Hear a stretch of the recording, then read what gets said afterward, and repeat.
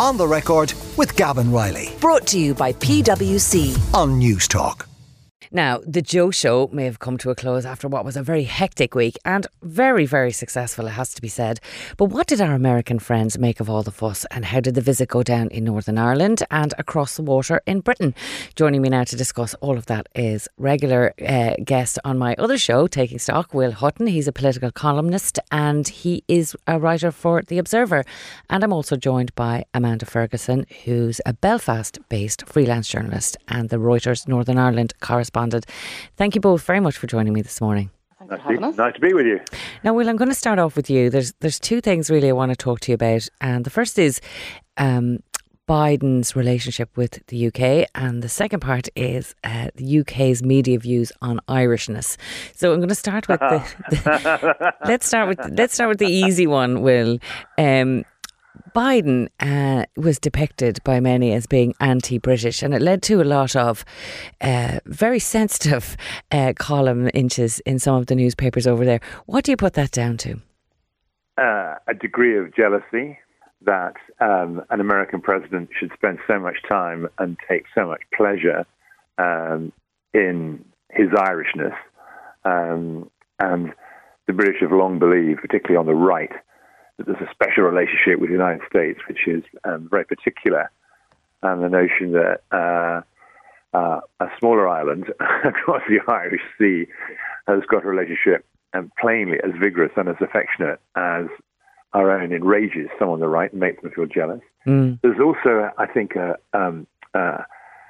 brutally, great insecurity here about the strategic decision that was taken to leave the European Union. It was and it's not going well. In fact, it's hoped for trade deals with America and in Asia have not transpired, and actually there's a tremendous sense of marginalisation, and it was accentuated by the fact that Joe Biden is not going to come to the coronation of Charles III, but is going to spend 3 days in Ireland and evidently enjoy himself. So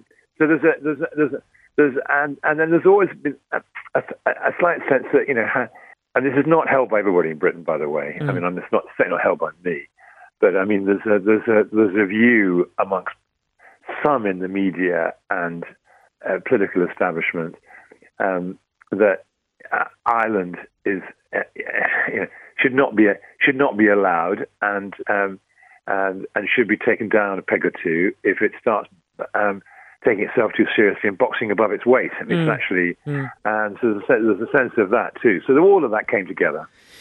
Yeah, and I think it is fair to say that it is only some elements of the UK media, but they do have a very visceral feeling and reaction to Irishness at times. They manage to mask it for 90% of the time, but when it does manifest itself and transpire, it is very, very ugly. Amanda, I want to bring you in here if I can, because the person who kicked all of this Biden is anti-Britishness off was Arlene Foster and her comments. Now that the dust has kind of settled, what are people in Northern Ireland making of those comments, and what were her motivations behind doing it? Is she just gone full on GB News now, or was she playing to her own particular political domestic audience? Well, I think that a lot is made of countries and regions' different special relationship with US administrations. And I think it's clear that the special relationship for Joe Biden anyway is with Ireland. And we know Ireland's currently two jurisdictions, but it is one place. Obviously, the northern bit is complicated. It's part of the United Kingdom. You're going to have different views on an American president's visit to Northern Ireland. So I think Arlene Foster was coming from the perspective of being free of the shackles of being First Minister, so she really can say what she wants, and also she is that GB News presenter, so she has media client to service, and I think that she went quite heavy in on the criticism of Joe Biden. Now, unionism tends to take a two-prong attack. Whenever events like this happen, you saw the sort of comments about, hating and being anti-British and so on from people like Arlene Foster and Sammy Wilson and so on. But then Sir Geoffrey Donaldson, who is the DUP leader, He attended the Ulster University event. He made quite generous remarks and acknowledged that President Biden had reflected on Ulster Scots and English heritage and all that sort of stuff. So I think that it's like any visit in any place. Some people will be very excited about it and waving tricolours and American flags. Other people will be hostile towards President Biden, including anti-war protesters. Palestine was raised, Cuba was raised, and so on. And then there's indifference from some other people. So I really suppose it depends who you ask. Yeah, exactly. Will, one of the things you mentioned there was that this was, of course, a state visit to the island of Ireland. I can't remember a time when somebody had a state visit to the UK where I felt Ireland should be recognised or even spoken about. But let's talk a little bit about... Good point. I mean, it just shows a little bit of, I suppose, the thought process in some people's minds that they are the centre of the universe still. But where do you now, just from a broader context, where do you see the UK's special relationship on a wider perspective with the US now? You mentioned earlier the damage that Brexit has done. Is that irrevocable in your eyes, or where is that relationship that used to be so secure? Where is that at with the US and the UK now? I think it's still. I mean, this is tricky. I mean, there's a defence relationship which is, I think, quite strong. I mean, this kind of Five Eyes relationship that not just with Britain but with New Zealand and Australia and Canada. You know, the kind of that defence relationship is actually quite strong. And I mean, Britain has been dependent upon access to American nuclear weapons. I mean, we only have the Trident submarines because of an American willingness to allow us to do that, and that's not going to stop anytime soon. So there is this sense that we will continue to be a kind of junior partner in a relationship where often the kind of interest in the United States and the UK have been seen kind of the same. But it's getting tricky, isn't it? I mean, our economic weight in the UK is actually plainly less than France and Germany's. I mean, as you talk about the big three in Europe, I think that you have to put the UK now kind of at best kind of junior to the other two, and outside the European Union it has even less kind of leverage. So there's all of that, and British arms. I mean, this isn't said much, but I think it should be said. We failed in Afghanistan and we failed in Iraq, and actually the American military establishment doesn't rate us. Certainly in the field of combat very highly, although they do rate us as a kind of listening post. GCHQ and all of that is very valuable to the Americans. So it is a particular relationship, but I think it's one of a supplicant. It's one where successive British prime ministers need to be stroked in Washington and the Americans know very well they should say nice things to keep our more proper up, but it's plainly fainter than it was. America looks to Japan, America looks to Germany, America looks to the European Union, and America also has a huge internal kind of divisions between Republicans and Democrats about where as a country it's going.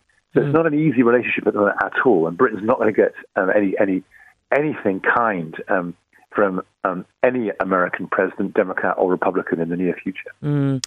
Amanda, I'm just going to bring you back in there on what American presidents have done in the past historically to assist the Northern Ireland question, and indeed what Joe Biden, in his defence, is doing now, because he is supportive of Rishi Sunak's Windsor Agreement and says that this is the way to solve the impasse at the moment. He's also dangled quite a big $6 billion carrot in front of them. Do you think those type of supports will be enough ultimately to move the DUP towards renewing engagement on the re-establishment of the Assembly? I think if we're going to get Stormont back up and running, the best chances is on the other side of the local elections in May. So it may be the autumn and September when a new Stormont term is due to start before we see something being pulled together. However, objections to the Windsor framework remain within the DUP. They want to take advantage of the benefits, but they also have fundamental issues with what's been agreed between the UK and the EU. I think it's fascinating whenever it comes to American politicians' views about Ireland and about Northern Ireland and about the Good Friday Agreement, because when it comes to Northern Ireland, it's sort of uniquely sort of bipartisan. Republicans and Democrats, coalesce. They all are in agreement that the Good Friday Agreement should be protected. We hear senior figures like Nancy Pelosi and Chuck Schumer and Richie Neal and a variety of other people all talking about the importance of the Good Friday Agreement. And then, of course, we know that George Mitchell, who's going to be honoured at the big 3-day conference up at Queen's this week, was instrumental. The UK and Irish governments are co-guarantors of the Good Friday Agreement, but America helped broker it. And Bill Clinton's knocking around Belfast and Derry, and Hillary Clinton's going to be here, and a range of other EU, UK, Irish and other figures are going to be here to mark at this conference. And also we saw whenever Joe Biden touched down in Belfast, right behind him on the steps of Air Force One was Joe Kennedy, the new economic envoy to Northern Ireland. And Joe Kennedy stayed on in the north after Biden crossed the border for the rest of his trip. So there's a lot of careful language happens whenever people are in Northern Ireland, and that's understandable because some of us are British Unionists, some of us are Irish Republicans, some of us are neither of those things and everything in between. But I think that the message that was coming from the US to the north was, if you can have stability, you can have prosperity. And then, of course, the emotional and financial and cultural relationship between both jurisdictions on the island of Ireland. I got the opportunity to ask a quick question to President Biden, and really what he wants is that closeness to continue and for the politicians on my side of the border to get their act together and get Stormont back up and running to deliver for people. But I think we're a way off that yet. Well, I might leave the final word on this to you, just going back to Biden and his relationship with the UK.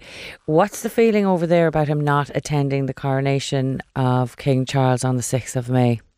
It was a bit of I think there's a sense that actually, and Biden was slightly kind of relegated when it came to the funeral. He was at the funeral, but he was kind of well back in the nave of Westminster Abbey, and kind of I think the Polish delegation was some seats ahead of him, and the sense was that the whatever the reasons, that actually there was a kind of mild snub, and he's kind of mildly snubbed back. So there's all that subtext going on, but I mean, it's not good news. I mean, the coronation of Charles III is a big event in British national life, and you want the British establishment, political, official and business, financial, recognised globally, and the fact that the President of the United States isn't turning up is a snub. You can't take it away from it. On the other hand, I mean, why should a country that declared independence from the British monarch over 200 years ago want to come to celebrate the coronation? I mean, it's a republic, Yeah. But it is a very public display of support when things like that happen, and so for him not to be there is, I suppose, a big international. It's a big deal. It's a big deal. Yeah. It's a big deal, and I have no doubt that you see. But I mean, your listeners shouldn't be any doubts actually that I mean, there's this unholy alliance between kind of the DUP. Arlene Foster has her show on GB News and all of that, and the right of the Tory party. But I mean, this is it's a very narrow faction in British politics. Yeah. I mean, mainstream British politics is not in that place at all. I mean, mainstream British politics is very much where actually mainstream opinion, I think, is in Northern Ireland actually. These noises are for kind of, I mean, for me personally, and there's lots of people who think like me. When you hear Arlene Foster say, the American president is anti-British, you just want to kind of, you roll your eyes and bury your head in your hands and just think, I just don't want to be part of the same polity as this person. Why is she embarrassing me in this way? I don't think that, and hundreds and tens of millions of us don't think that either. And I think that that's certainly clear, and we're not suggesting that all British people or even all British media do.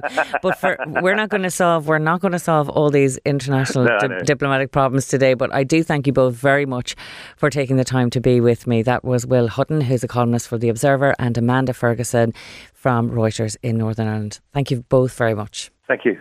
Thank you. On the Record with Gavin Riley. Sunday morning at 11. Brought to you by PwC. Great minds think unalike. Different skill sets, diverse opinions. It all adds up to the new equation. On News Talk.